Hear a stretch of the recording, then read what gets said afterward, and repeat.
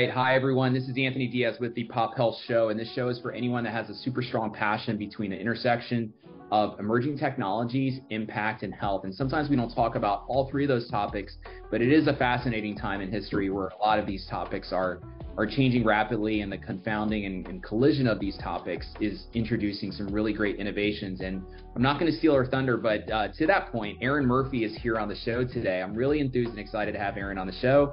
And Erin is the Chief Growth Officer at Topl, and I'm sure she's going to tell us what Topl's about. What's more important is about her origin story, where things are at, and she's got a really interesting background, and she's working on some fascinating things. Erin, welcome to the show. Thank you so much, Anthony, for having me. Really appreciate it. Excited to kind of dig into stuff for your listeners. Absolutely. Well, it's great to have you on. I really appreciate the time. Teleport us back. Take us back to where things started. So yeah, my journey into Web3 started, hard to believe, but coming up on 3 years ago. But I guess I can go back a little bit before that. My background was primarily spent in the public sector before finding Web3. I, studied public health actually, so that works out nicely here for your listeners. But I studied public health in undergrad and journalism. So like really not thinking that I would end up going into tech one day, which is the story actually of a lot of people in Web3, which I think is why I really love the industry so much. But after university, I actually did a Fulbright scholarship in Moldova, which is a small country in Eastern Europe. I had studied Russian in undergrad and wanted to kind of pursue my mastery of the language, and really was hoping for and working toward a career in international, sustainable development, economic development, and felt that Fulbright was a really good way to sort of kick that off, as it was. So I was in Moldova, and then after that went to Nepal. I worked mostly as an independent contractor there, primarily in microfinance initiatives or micro enterprise development initiatives. And but really a lot of my projects kind of ran the gamut from like peace building to STI prevention. It just kind of depended on the contract that I was working and the organization that I was working for, and those kind of ranged from different UN agencies to like really small NGOs, right? So it kind of ran the gamut there. Then I went back to Eastern Europe and was working in actually covering as a journalist, working for like a media development organization. We worked in all the former kind of Soviet space or Eastern Bloc space, covering what was essentially the transition still from communism to capitalism, or to free markets and the challenges that kind of came with that. And that was really interesting exposure to a different type of NGO work. And then eventually my career just kind of took me back to Asia, so I really kind of worked across a range of topics, primarily in the either in the humanitarian aid space or in the economic development space in Eastern Europe and in South Asia. And I would say that my kind of aha moment, so to speak, of when I realized that this NGO scene really wasn't the way to achieve change in the way that I think I felt passionate about, was, I'm not sure if you remember the earthquakes in 2015 in Nepal, but they were devastating series of 7.8, 7.9 scale earthquakes in a country with very little infrastructure. At the time I was working for an Indian NGO running their Nepal operations, and I just really felt like it brought out the worst, unfortunately, in the humanitarian aid sector, and really started to see just, billions of dollars were pouring into Nepal. And I was just kind of wondering, like, where's all this money going, and how is it being accounted for? I felt like, we weren't moving fast enough, that we weren't reaching enough people. It wasn't being distributed equitably. And so I kind of became interested in starting my own initiative, that even though I knew it would be small, I could, I wanted to sort of see the impact that I could have. So I started a fair trade fashion company, actually. So I was manufacturing primarily in Nepal, a bit in India, and then retailing in the US. But because I had spent, pretty much my whole career in nonprofits, I felt, I didn't really know how to scale a business. I wanted to not be a hobbyist. I wanted to kind of take it to the next level. So that's when I applied to business school. So I went to, I went to do my MBA, and as Murphy's Law would have it, my MBA, the second year was spent primarily all during COVID, which turns out had sort of paralyzing implications for my supply chain. I had inventory just kind of sitting on runways in South Asia where there, were really long lockdowns.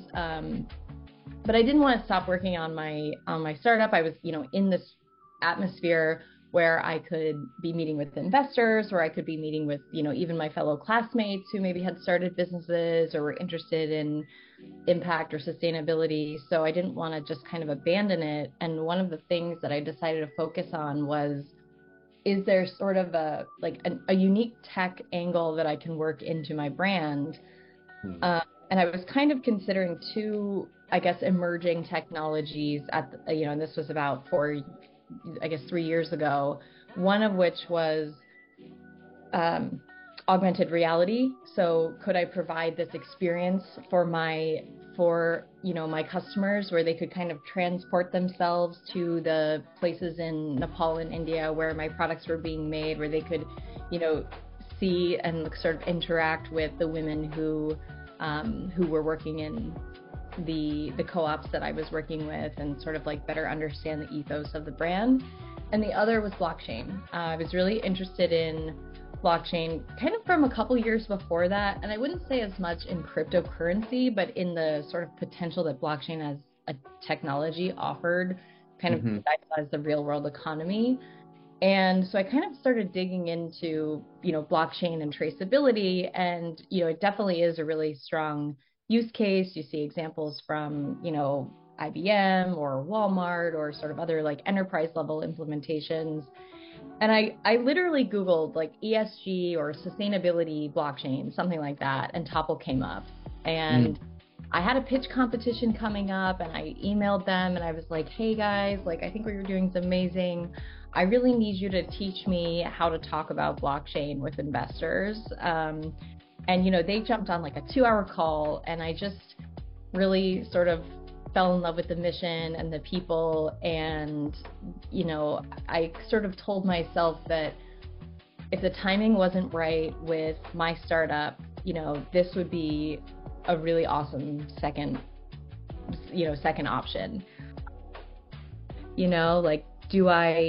Do I join this team? And I decided to do a fellowship with them in my final semester, and I just, continued to kind of fall in love with the mission, and I felt like the timing was sort of impeccable. So I joined the team full time in 2021 in the spring. And since then, I've worked in kind of two capacities. When I first joined the team, I was a product manager and worked mostly on sort of product growth, and that was for our traceability product. And then about a year and a half ago, I moved on to the executive team, heading up our growth team. So I work primarily now with growing the developer ecosystem, growing relationships with partners, business development, basically anything that grows the company, I'm working on it. I love it. Well, Erin, I heard a lot of different things, but the common thread there is there's tremendous opportunity that you've always seen for humanitarian efforts, for doing greater good, for doing things outside of ourselves. It seems like you've always identified, significant levels of probably abundance, but yet you have these also these areas of suffering, tremendous opportunity. It led you into your own entrepreneurial efforts, and then you decided to kind of parlay that into Topl. And so, yeah, it is a pretty fascinating time, right? These notions of currency are changing. There's opportunities to unlock value. You have humanitarian efforts that can now, there's this element of sort of tokenizing and assetizing that's happening. Blockchains can unlock that value. But yeah, this is really exciting. Tell me a little bit about, what you're passionate about now, what you're working on, maybe, how that parlays into what Topl's doing, if you'd like to speak about that. But yeah, just love to hear more about the present and how your previous passions are converging into what you're focused on now. Yeah, I think there's sort of two major themes that I am working toward sort of every day, both in like my own kind of, interests and, things that I kind of do on the side to help other projects. And then obviously what I'm doing at Topl, and they're all sort of related. The first is this idea of financial inclusion.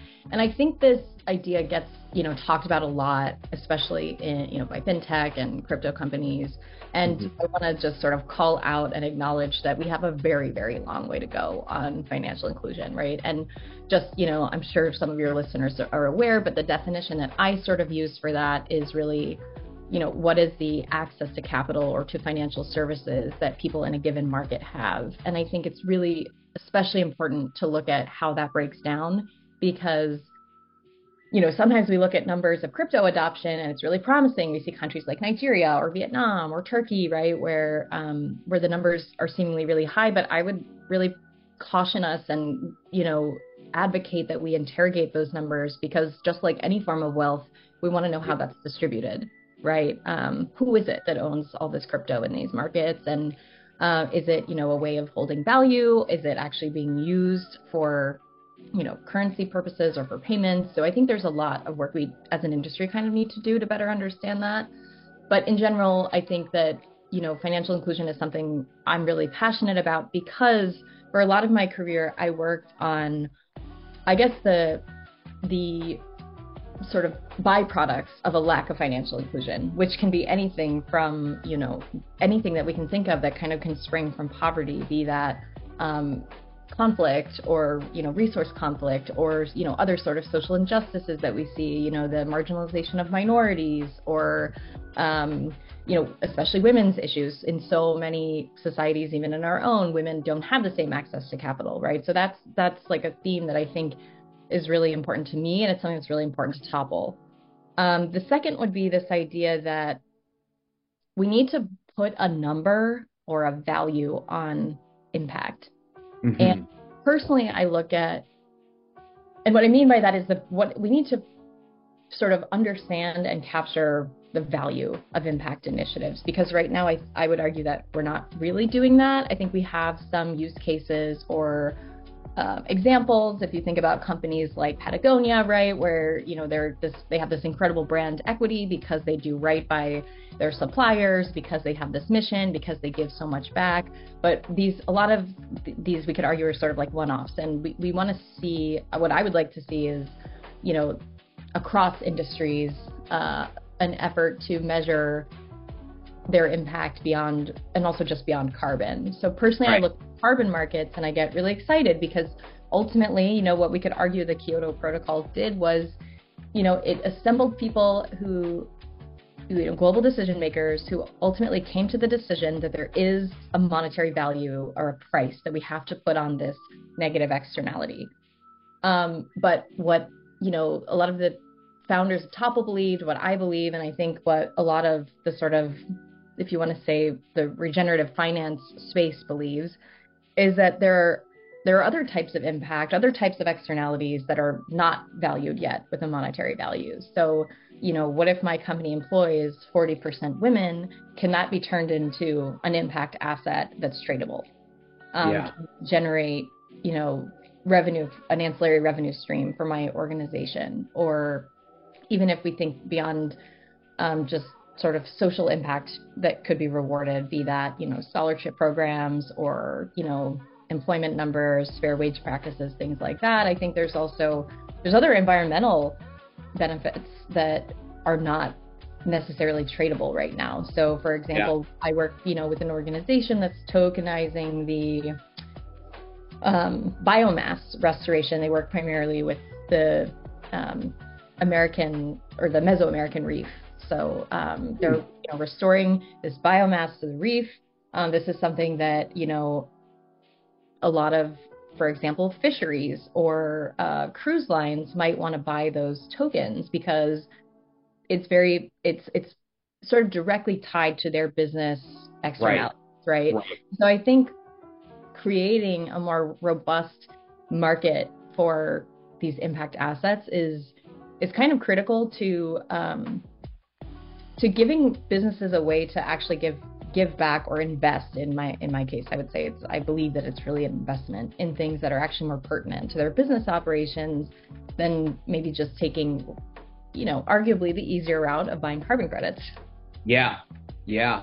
It's interesting, Erin. Yeah, I had someone on the show last week that he was talking about there's almost like 100 something, credits in the space, in environmental, there's like plastic credits. I didn't even know that's pretty fascinating to hear. Yeah, for the company that's trying to improve their scores or impact, that's 2 in 1, easy to do, right? It's like they identify the opportunity, then they buy the tokens, and then it should register, right? That there's right. Brings me to a question. We have these ESG scores, and obviously you and I know there's it's very political, right? Some are like, oh man, needs to change.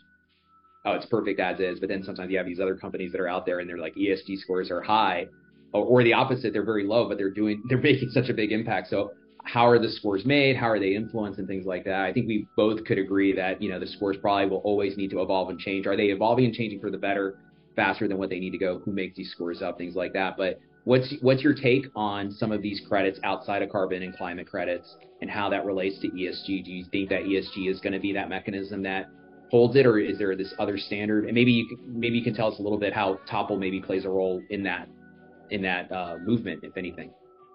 Sure. Yeah. I mean, I think we have a somewhat controversial take on ESG, which is that, in a lot of ways, I sort of wonder, is ESG just like a reincarnation of CSR, or Right. we found a new acronym, we kind of gave it a new scaffolding, and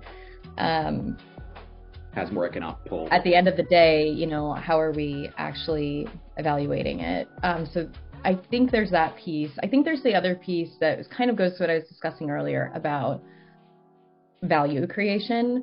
Yeah. So right now, I think the problem with a lot of ESG efforts is that we see like one-off, basically they're not income generating, or they're not revenue generating, or they're not sort of financially or economically sustainable.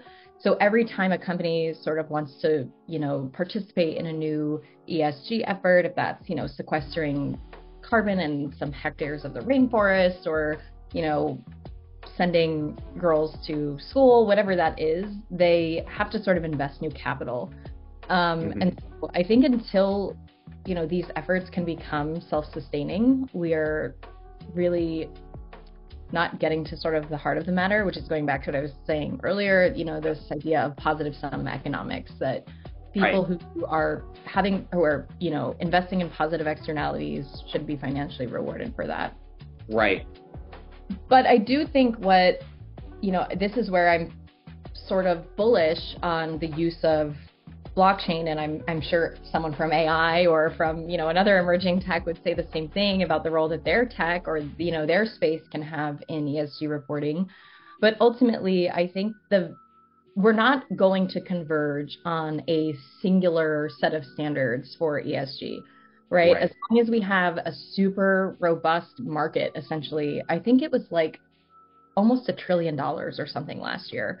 Yeah. And that could be sort of convoluted with other sort of impact finance. So don't quote me on that, but it was some really exorbitant number that's spent on ESG efforts and reporting. And, but 97% of ESG, or people who work in ESG, so think of like sustainability officers or impact officers, or people on those teams, data scientists, et cetera, complain or have this pain point of, that they feel like they can't really prove what they're doing.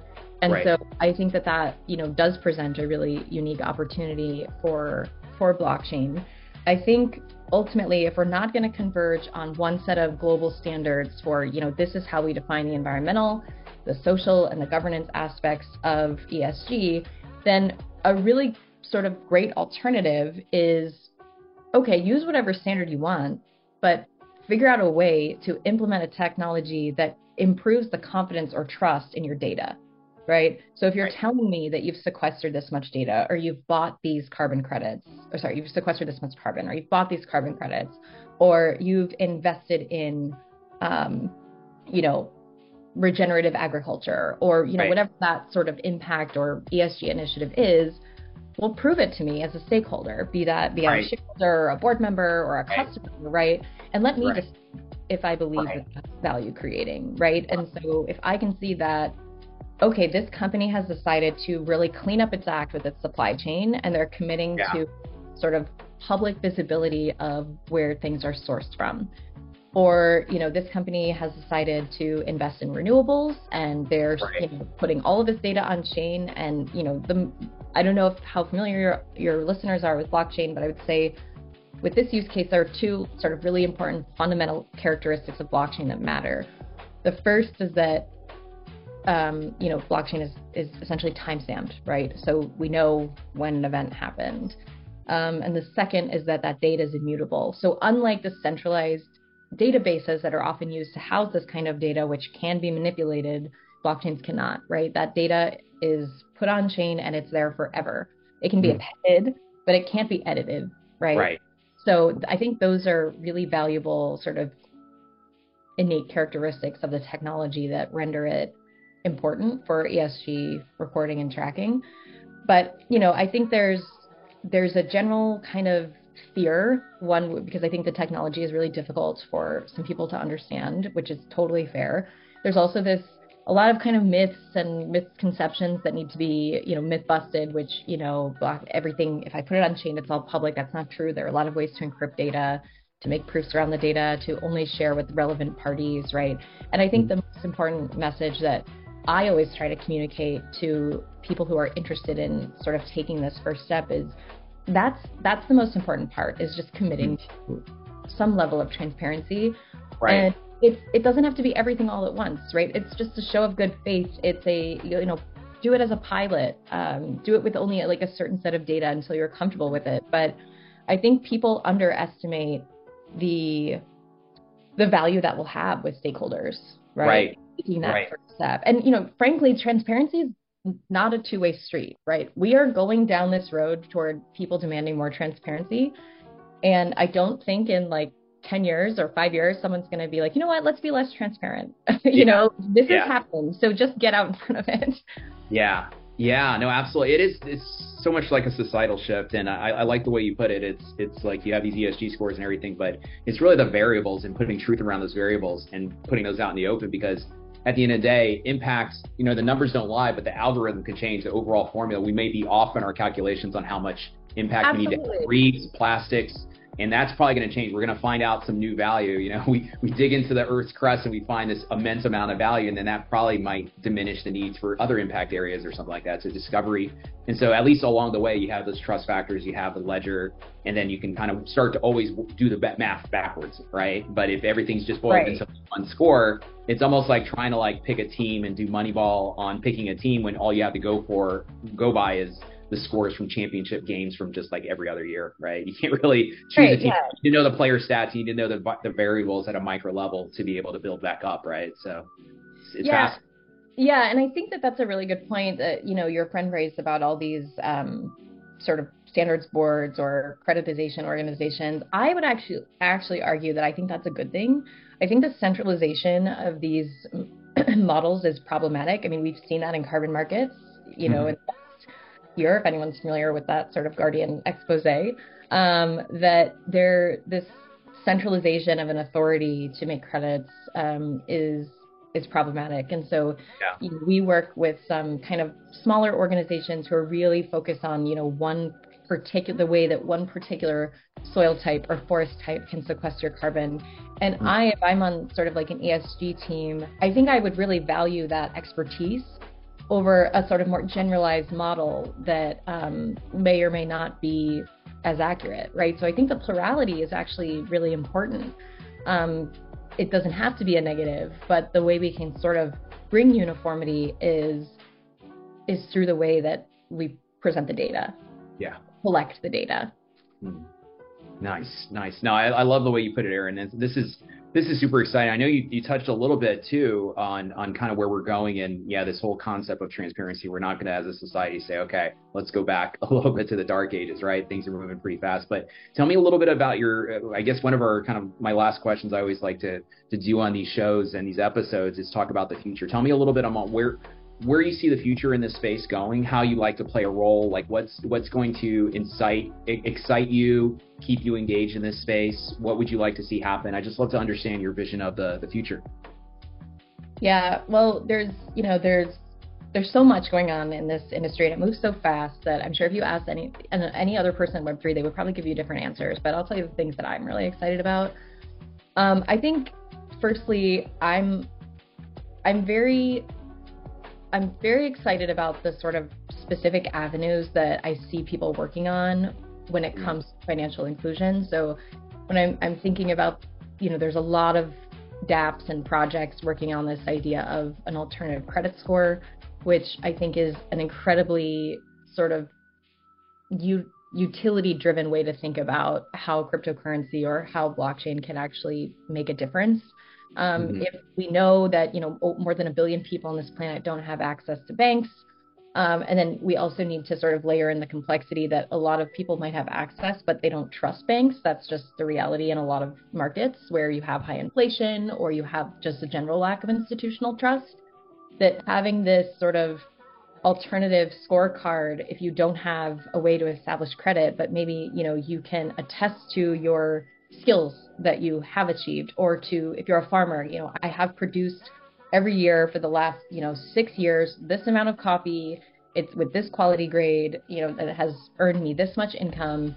And that can act as sort of an alternative credit score. And I think we've sort of seen a couple projects working on this, and now we're really trying to test how do microfinance institutions or alternative finance institutions respond to this data. What I'm sort of really excited about is more, how do regular people respond to this data, right? So I've sort of always very pathologically optimistically believed that if people will buy like a random NFT, then would they not also buy an asset that they know, not only will impact another person directly, but that also can act as an investment for them. Right. I personally would love for my sort of future state to be just investing in, different regenerative farming organizations all around the world. And because you're removing the friction of access to capital or access to really, really expensive capital, which is the reality for most people on the planet, that they're looking at 50 to 100% interest rates. If you can remove those like incredible barriers, and really, we're not even talking about, huge amounts of money. We're talking about, $5,000 that can have a massive impact on a co-op of farmers, right? Right. So I think the next sort of stage that I'm really excited about is to see how do retail investors and, kind of ordinary people, so to speak, respond to these opportunities to invest or to participate in these initiatives. And then I think the other piece is and what Topl's really focused on is also the tokenization of, real world assets. So we started in supply chains, we've done a bit in commodities, we want to do more in that space. But, since so many people on the planet their wealth or their sort of position is determined not by, dollars in the bank, but by other assets, cows, livestock, water access, plots of land given out through the family, whatever that may be. Yeah, vehicles, warehouses, yeah. Exactly. And I think those are that's how, if we can tokenize those and those can be, used as collateral or used as something that brings utility to those people, then we're actually kind of coming out above rising above some of the barriers that we currently see to crypto adoption in some markets. So I think that's something that I think is also really exciting. I love it. Erin, it's powerful work you're doing, and it's fascinating to hear and see your background and your passions for humanitarian efforts, right? That ethos, and seeing this vision of where currency was, where it's going, where assets are going. And it is an exciting time to be alive. It's fascinating. It seems like most amount of change in the concept of assets and the space is going to occur. It's happening now, right? But it's definitely like rapidly happening between now and 2030.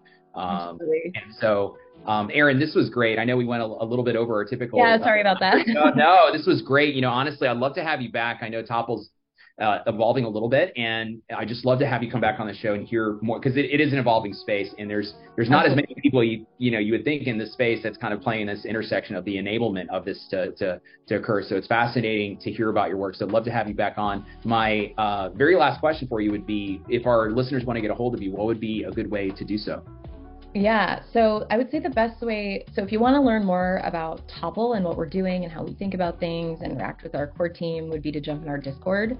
You can also reach me there in Discord. If you're not comfortable with Discord, you can always reach out on LinkedIn or Twitter. So I can, give those links to you, Anthony, so that you can share those with listeners. But absolutely. And I would say that's a sort of general thing in the Web3 space, is that if there's a project that you like or a person that you find that you're interested in talking to, most of us are just really excited to jump on a call with someone. So don't be shy. Absolutely. Well, Erin, thank you so much. This was great really exciting to hear about what you're working on and where you've been. And thanks for having me. Yeah, absolutely. And to our listeners out there, this is the Pop Health Show. This show's for anyone that has a super strong passion between the intersection of emerging technologies and impacts. Thanks so much, Erin. This was great. Thank you so much. For sure. All right.